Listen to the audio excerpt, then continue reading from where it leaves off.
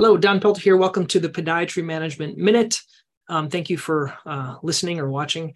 I'm going to share, these are kind of some simple little ideas, but this is one, I don't know if you use it. So I have patients, they come in the door and they come in, I'm treating them.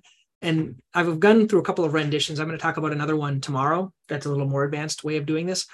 But for many patients, when I need to get my staff, I have a hard time getting a hold of them. I know people use like a headset system. They use something real complex.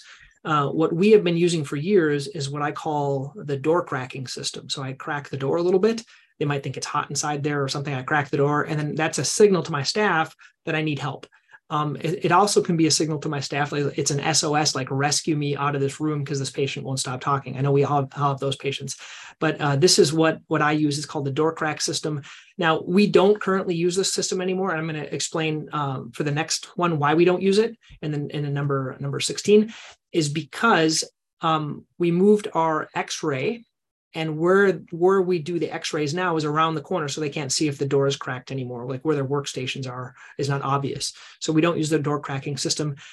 So just aside on this, if the patients didn't used to see if the staff didn't see the door cracked, what I used to do is I used to open the door and slam it, open it and slam it until they heard it, and then they knew I needed some help. But that is my idea. If you have any great ideas besides cracking the door, let me know what they are. And I'm going to tell you kind of version 2 of the door cracking and how it works next time. If you have your own tip, scan the QR code or click the link underneath this video and share your own tip. I'll send you a little free gift.